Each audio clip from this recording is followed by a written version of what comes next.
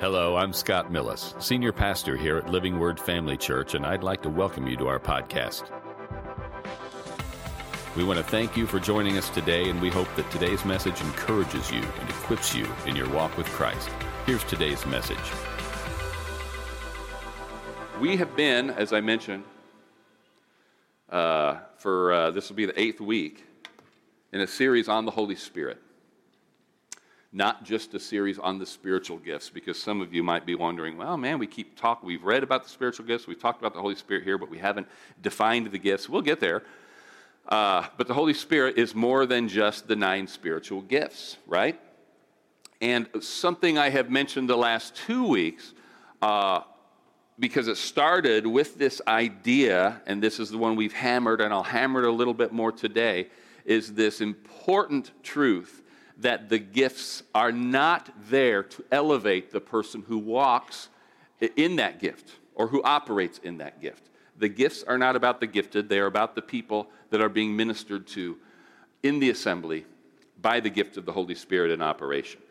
And therefore, it is super important to always remember about yourself and about anybody else that just because somebody is operating in a gift, it might be exciting to hear somebody come up with a prophecy that is dead on, to operating gifts of healings, to deliver a tongue, an interpretation, but that does not mean they are spiritually mature, right?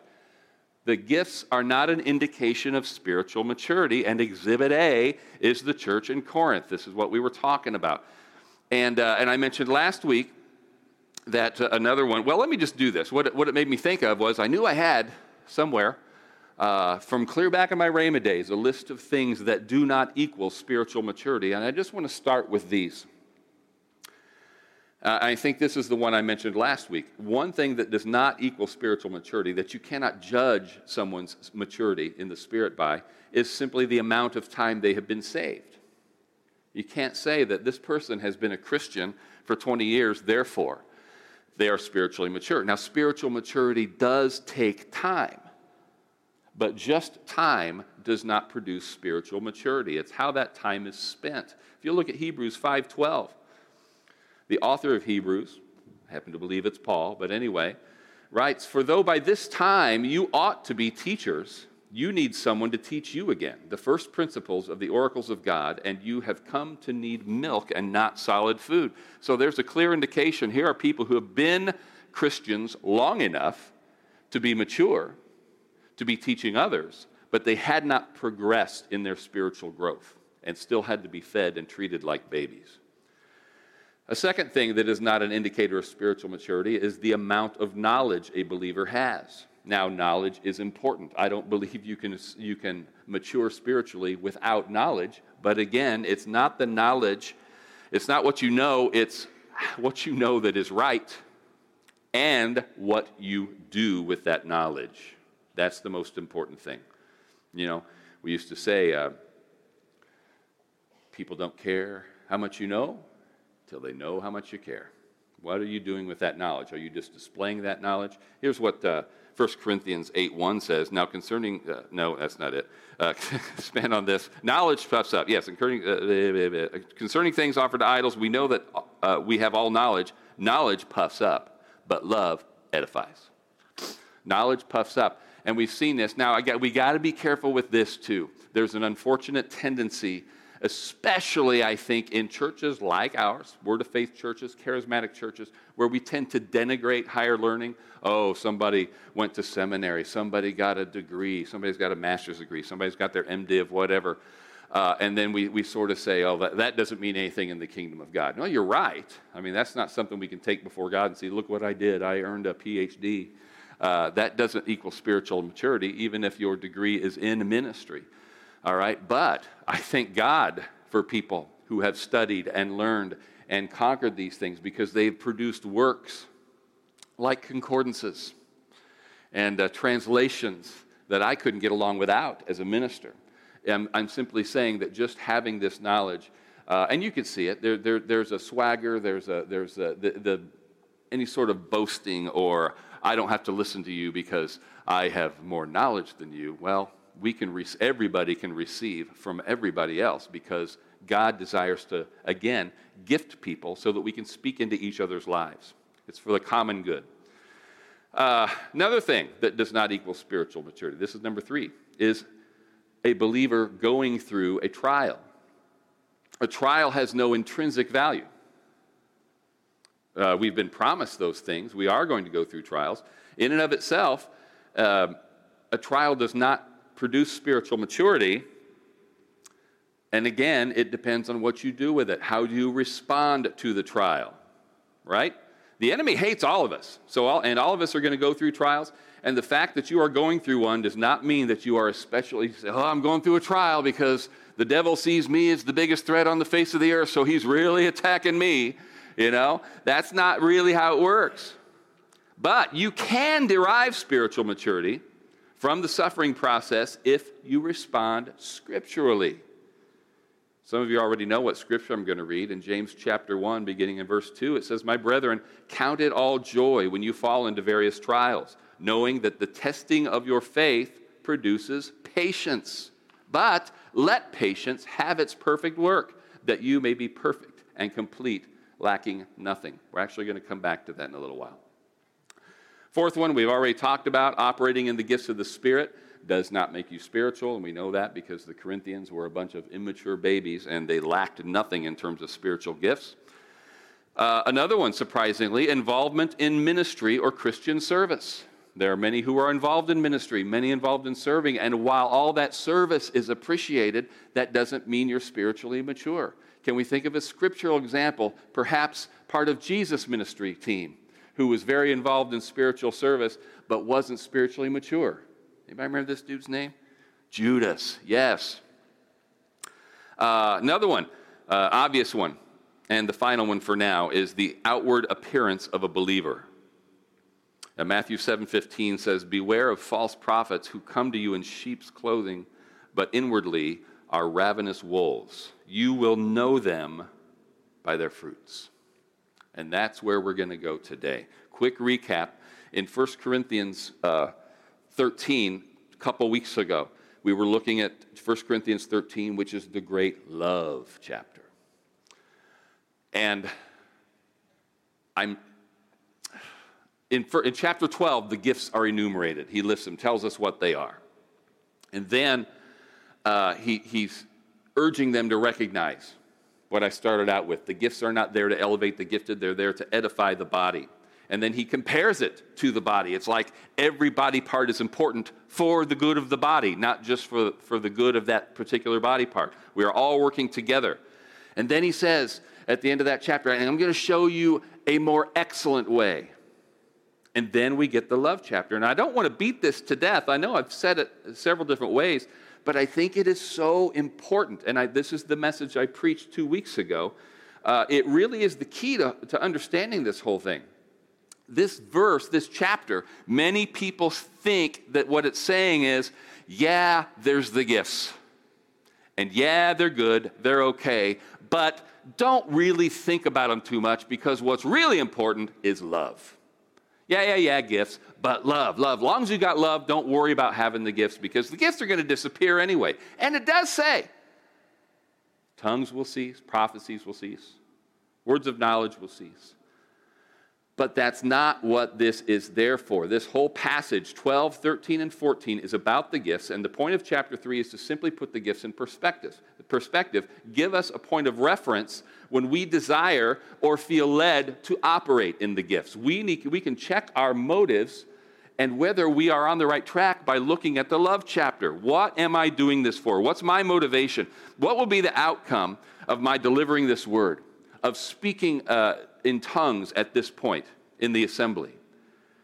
And here, I believe, is the pertinent passage as we apply this to the gifts. In 1 Corinthians chapter 13, beginning in verse 4, love suffers long and is kind. Love does not envy. Love does not parade itself. It is not puffed up, does not behave rudely, does not seek its own, is not provoked, thinks no evil, does not rejoice in iniquity, but rejoices in the truth, bears all things, believes all things, hopes all things, endures all things. I'm not going to go through those things one by one, but we can see some of the stuff we've talked about when somebody operating in the gift Talked about the person who just kind of had a little bit of swagger when they were called to lay hands on the sick. Same thing, as if somebody's standing up to deliver a word, what if it's a corrective word? What if it's, do they delight in pointing out faults? The Lord says this about you. Is it mean? Is it rejoice? No, it doesn't rejoice in evil, doesn't rejoice in fault finding. It doesn't behave rudely. It doesn't get up in the middle of somebody else sharing something, right? It doesn't interrupt the message from the pulpit with a word of prophecy or a tongue or anything like that. It doesn't draw attention to itself. It's not self-seeking. Believes all things. We're going to kind of come back to that too, because I believe that it believes the best about. If there's a good way of interpreting this, I'm going to give you the benefit of the doubt and not try to superimpose what I think I'm seeing on you. I'm not going to ascribe evil motives to you. Look at this verse, though, in Philippians chapter 2, beginning in verse 3. I'm throwing a lot of scripture at you today, and you really should. I'm just going to encourage you. I know we've got these up here, and I know it's handy, and I know today's picnic day, but let's get back in the habit of bringing our Bibles to church, okay? It is so good to be able to flip it. You'll get good at it, especially in sermons like this where I'm throwing 10 or 12 scriptures at you. Find your way around the Bible. And it's good to see these things in your own Bible. I could put anything up there. You don't have to believe. You're trusting me that that's actually the Bible. I could be making that up, but I'm not. Philippians chapter 2, beginning in verse 3. Let nothing be done through selfish ambition or conceit, but in lowliness of mind, let each esteem others better than himself. Let each of you look not only for his own interest, but also for the interests of others. Well, that's pretty simple, isn't it? We would make a lot of headway in determining whether what we're doing is the right thing if we stop there and say, is this benefiting others or is this just benefiting me? What am I doing for the common good? Back in Corinthians 13, 1 Corinthians 13, again, it does go on to say that prophecy and tongues, etc., will vanish. But it also tells us when. And this is what we talked about 2 weeks ago. When will the gifts cease? When we are face to face with Jesus in heaven. There will be no need for the gifts there. Will love remain? Absolutely. Love's not one of the gifts of the Spirit. So again, spiritual gifts are for the edification, the building up of the church, not a measure of spiritual maturity. Here's the question. Is there a way to measure spiritual maturity? A way to observe it, a way to judge it? And we touched on this a little bit with some of the earlier stuff, but actually there is, and we will look at it here in Galatians chapter 5. Galatians 5, beginning in verse 19. Now the works of the flesh are evident, which are adultery, fornication, uncleanness, lewdness, idolatry, sorcery, hatred, contentions, jealousies, outbursts of wrath, selfish ambitions, dissensions, heresies, envy, murders, drunkenness, revelries, and the like. I'm glad you threw that "and the like" there, because people say, well, he didn't name mine. Well, it's like one of these, I promise you. Of which I tell you beforehand, just as I told you in time past, that those who practice such things will not inherit the kingdom of God. But the fruit of the Spirit is love, joy, peace, long-suffering, kindness, goodness, faithfulness, gentleness, self-control. Against such, there is no law. Now, do you remember back in one of the earlier messages here where there have been celebrations of what amounted to a celebration of complete loss of self-control? Now, I'm not saying put God in a box and God can only do this. But if the primary hallmark of any gathering or any manifestation is, I have completely lost self-control, then that's not a display of the fruit of the Spirit. Okay? Love, joy, peace, patience, kindness, goodness, faithfulness, gentleness, and self-control. I submit to you that all of this is in you if you are born again. I think it is significant that he doesn't talk about the fruits of the Spirit, but the fruit of the Spirit. And the fruit of the Spirit is all these things. We can say, I have never operated in a particular gift, But we cannot say, well, God didn't choose me to bear the fruit of kindness. He only gave me the fruit of goodness or faithfulness. You won't find me the nicest guy. That's just not my fruit. What's my fruit? My fruit is self-control. No, if the Spirit is in you, and He is, if you are born again, the fruit of the Spirit, the whole fruit of the Spirit is in you. And you say, Scott, that can't be. I know I'm not like this. Or really, I know that's not true of him because he's not like this. You can't tell me that all of the fruit of the Spirit is in this person because they're mean, or they're lazy, or they have no self-control. No, just because you haven't borne that fruit, just because that fruit hasn't been observed, and just because that fruit isn't therefore benefiting anybody else, doesn't mean it's not in you. What does James say? Well, let me back up. I'm getting ahead of myself. Back to Philippians chapter 2 for a second. Philippians chapter 2, this time in verse 12. Therefore, my beloved, as you have always obeyed, not as in my presence only, but now much more in my absence, work out your own salvation with fear and trembling. For it is God who works in you both to will and to do for his good pleasure. Now, that second part there about to will and to do for his good pleasure is worth a sermon on its own, but I'm not going there today. I just want to point out that it does not say work for your salvation. This has nothing to do with earning your salvation. It says work it out. Work it out. Where is it? It's in you. Katergatsomai. That's the Greek word for work out or produce. It's my favorite Greek word. It's one of two that I know. No, I know a few more. But I'm not a Greek scholar, but I love this word, and Bob Gagnon is the one who turned me on to it. And it simply says this, that it's something on the inside being worked to the outside. My favorite example is an apple tree. Why does an apple tree produce apples? Because it's an apple tree. The only reason it can produce apples is because there are apples in it, in its genetic code, in that seed. It is built, it is designed to produce apples. Now, how does the average person know it's an apple tree? Because there's apples on it. Is there such a thing as an apple tree, even an adult apple tree with no apples?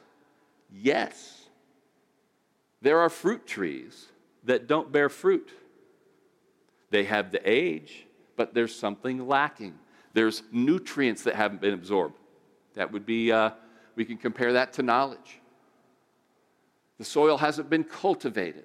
Something has gone wrong because an apple tree should produce apples. Same thing with us. Love, joy, peace, patience, kindness, goodness, faithfulness, gentleness, and self-control are in you because this is what you have been made to be. The Spirit is in you. It is part of your spiritual genetic code. But if you are not bearing that fruit, it's because you have not cultivated that fruit, or you have not been through a trial to produce patience. One of the first lessons I learned as a teenager is don't pray for patience, because God will give you a trial. That's where patience comes from. There's nothing wrong with praying for patience, and you can't avoid trials anyway. But God will bring things into your life, experiences into your life, people into your life, teaching into your life, many things into your life, and this is part of our working together, is we are helping one another cultivate the fruit of the Spirit, because it is the fruit of the Spirit that indicates spiritual maturity.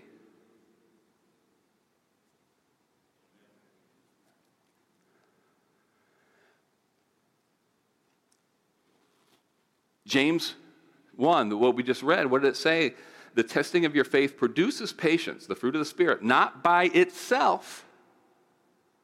It katergatsomai. It doesn't create, a trial doesn't just speak patience into your life. It's as we respond with the Word of God, respond in faith, the product, the produce of that is patience. Exodus chapter 39. Beginning in verse 22, and this is where we're talking about some of the least exciting reading in the Old Testament, where we're talking about the construction of the tabernacle and the furniture of the tabernacle, And in this case, the design of the priestly garments. In Exodus 39, beginning in verse 22, he made the robe of the ephod of woven work olive blue. And there was an opening in the middle of the robe, like the opening of a coat of mail, with a woven binding all around the opening so that it would not tear. They made on the hem of the robe pomegranates of blue, purple, and scarlet, and of fine woven linen. And they made bells of pure gold, and put the bells between the pomegranates on the hem of the robe, all around between the pomegranates. A bell and a pomegranate, a bell and a pomegranate, all around the hem of the robe to minister as the Lord had commanded Moses. I believe that one of the reasons we are seeing this here and why God went into this particular detail is I believe the bells, which weren't designed, the pomegranates weren't actual fruit that they attached to the robe. They made them out of linen. They sewed them. They were embroidered, okay? But the bells were real gold bells. But the fruit was placed between the bells. And I believe the bells represent the gifts. And the fruit is there in abundance to keep the gifts from clashing into one another. If there's an abundance of fruit, the gifts will be there also in abundance, but the gifts won't clash, which is exactly what was happening in Corinth. Competing tongues and the like. I think, try this on. I think the flesh, desiring to flow in the gifts, says, here I am. It's me. While the spiritual mature one humbly bows before the Lord Jesus, who says, hear me, I am. Here I am, it's me, versus hear me, I am. I asked a question last week that at least one person was kind enough to remind me of. If the gifts of the Spirit are so important, why would he entrust them to immature believers? Because this is something I think is clear as we read in these chapters in 1 Corinthians. Paul never accuses them of counterfeiting the gifts. Doesn't say the gifts aren't real. He says there's things you're doing wrong in your operation of these gifts, and it's not edifying the body. So why doesn't God simply withhold the gifts until we are more mature? And I don't have a perfect answer for that, but let me give you what I have. The short answer is they're gifts. You're not going to kill anybody operating in the gifts of the Spirit, even if you mess up a little bit. You know, this is an even less perfect example, but it popped into my mind, and it might help you. Many, many moons ago, when I was, 8 or 9, it was not too long after we moved into that house in the country that some of you know where we used to live at the end of Patterson Cemetery Road. And it was an exciting house to live in. A little bit scary house to live in, I think, if you're not crazy about snakes and spiders and things like that. But it had an attic, an old classic attic, and I used to love going into that attic and snooping through old boxes of pictures and finding stuff. And one time while I'm digging around the attic, I came across this exquisite set of toy guns. I mean, these were heavy, big iron cap guns. They looked like real pistols, big iron, okay? Holsters and all. I'm like, what are these doing up here? Are these some ancient treasure of my father's? But they were clearly brand new. And I asked Mom about them. Mom, I don't know if you even remember this. And she said, you weren't supposed to see those. And I don't remember where they came across them or what possessed him to get them, but Dad had got his hands on them somewhere and decided this will be a great gift for Scott someday. But they're too expensive. They're too nice to give him now. But I had found them. And so it wasn't long after that I started playing with them. And again, I wasn't going to hurt anybody with them, but I was a little careless with them, okay? I should have been, instructed into their value and everything. But they were a gift. And it doesn't mean that when God gives us the gifts that he's giving us toys, and that's where the illustration breaks down. He doesn't give us the gifts to play with. But he's not going to withhold them until we achieve a certain thing, because again, they're not earned, they are given. Gifts abused might cause some temporary hurt feelings. a little bit of bitterness, and other things that don't exalt Christ. But some of that is on us. If we are walking in love, believing all things, and I would put it in this case, believing the best about all things, instead of assuming the worst, we will, instead of thinking that person is just showing off, that person's too immature to be flowing in the gifts for real, that person's just trying to be spiritual, maybe instead we would think that person is doing his or her best to flow in the gifts. What am I doing? I don't know how many of you remember when Bill Bennett, who I think is still with us, is William Bennett still with us? He served as Secretary of Education on Ronald Reagan's cabinet.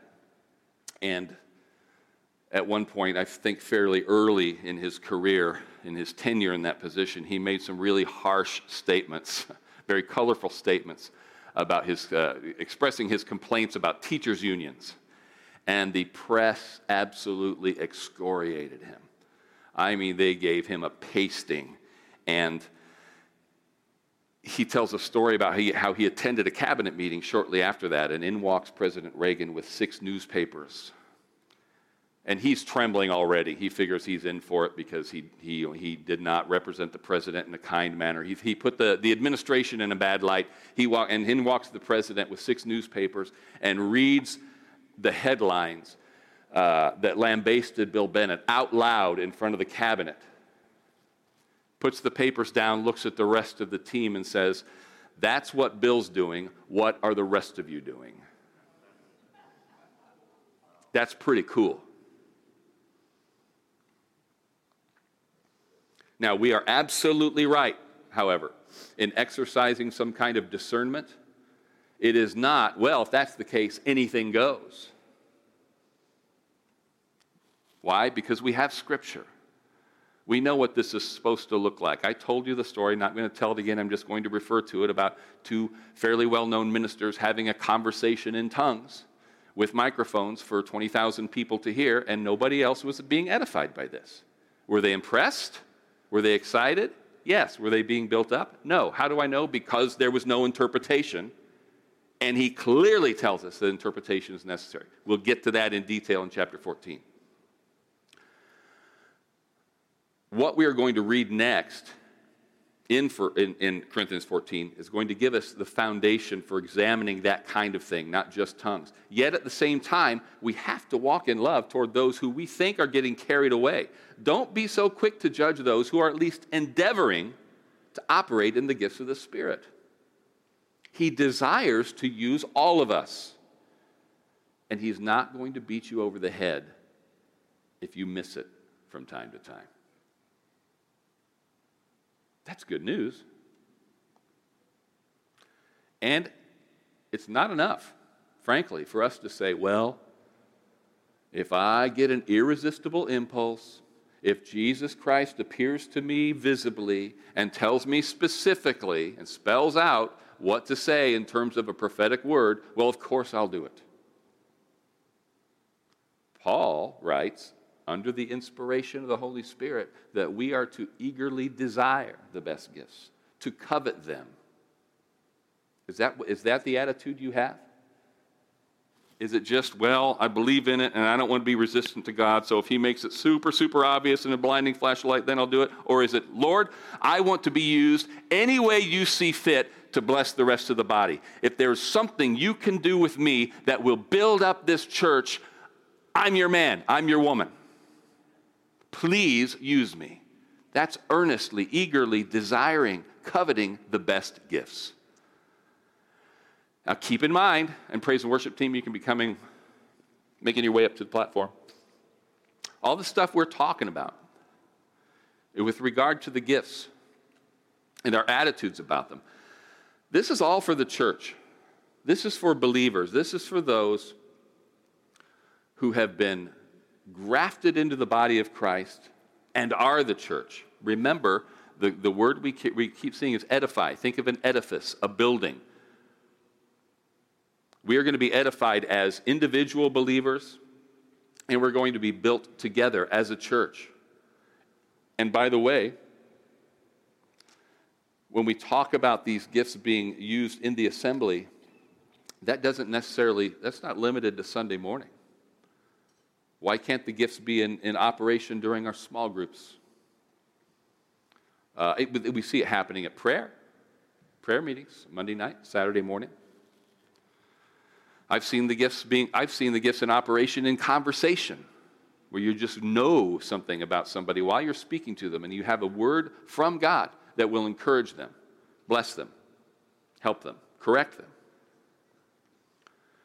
The more we are built up as individual believers, and more importantly, the more we are built together as the edifice that is the body of Christ, the church that Christ is building, the more effectively we can support one another, and the more effectively we can reach the world. The more solid we are as a church, the bigger blessing and the brighter beacon we are going to be to the lost around us. And just as in the book of Acts, when that happens, God will add to our number daily those who are being saved. That's what we want to see. Do I want to be walking in the blessings of God? Do I want to be speaking faith and blessings over myself and my family? You better believe I do. Our confession is important. And a lot of what we receive has to do with how we speak, certainly what we believe. But what God is about ultimately is building His church. Everything He gives us is for the purpose of saving more people. Saving them from what? You know, speaking of gifts, God's greatest gift is Jesus Christ Himself. For God so loved the world that He gave His only begotten Son, that whosoever believes in Him should not perish, but have everlasting life. Eternal life. That's great news. What we can never forget. Stand up with me. Been sitting a while.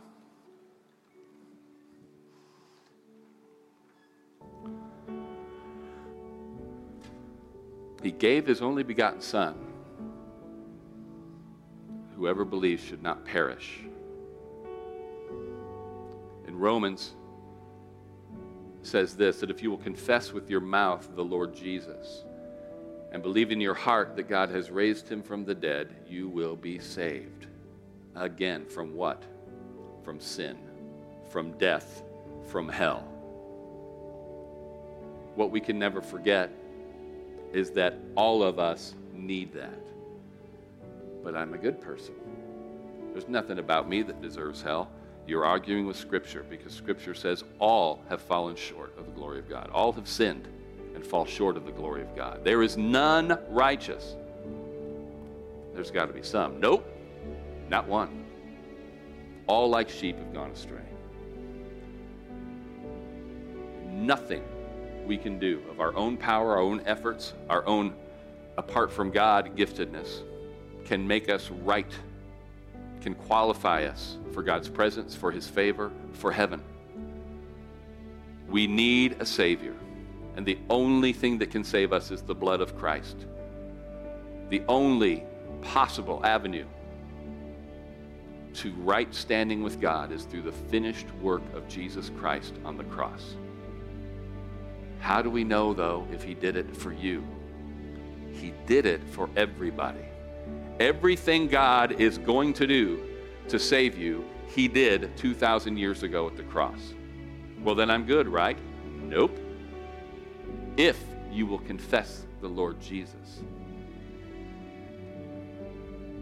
If you believe in your heart God has raised Him from the dead, you will be saved. This is something that happens. This is a moment. This is a decision you have to make. It has nothing to do with whether you were raised in the church, were confirmed by the church, raised in a Christian household. Have you personally bowed your knee before Jesus Christ and said, I need that cross. I've known about the cross. I've known about you, but I get it now. I need you to be not just the Lord, but my Lord. I need you to be not just the Savior, but my Savior. I believe you are who the Bible says you are, Lord Jesus. And I declare that you are my Lord. I need you to save me. Take my life. Be my boss. There's not a formula. The That's the elements of it. Recognize that you need a Savior. Recognize that He is the Savior, and make Him your Lord. So here's my question for you today. I've got 2 questions, 2 opportunities, 2 invitations. If you are here today, maybe you just realized it. I know I'm looking at a room full of mostly believers, and there's a handful of you that I don't know. But even if I knew every single person in here, I would still deliver this invitation, because I don't know everything about you. I know for a long time, I was saved as a young man, but for years before I was saved, I thought I was saved, thought I was a Christian. And maybe right now the Holy Spirit is doing what only He can do and making you realize you need to make this decision. If you've never made Jesus Christ your Lord and Savior, today's your day. I'm going to pray in a minute after I offer another invitation.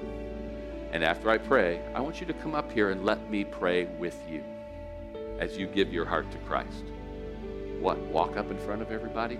You'd be walking up in front of everybody who has already done this and who will do nothing but celebrate and cry with you as you are welcomed into the kingdom.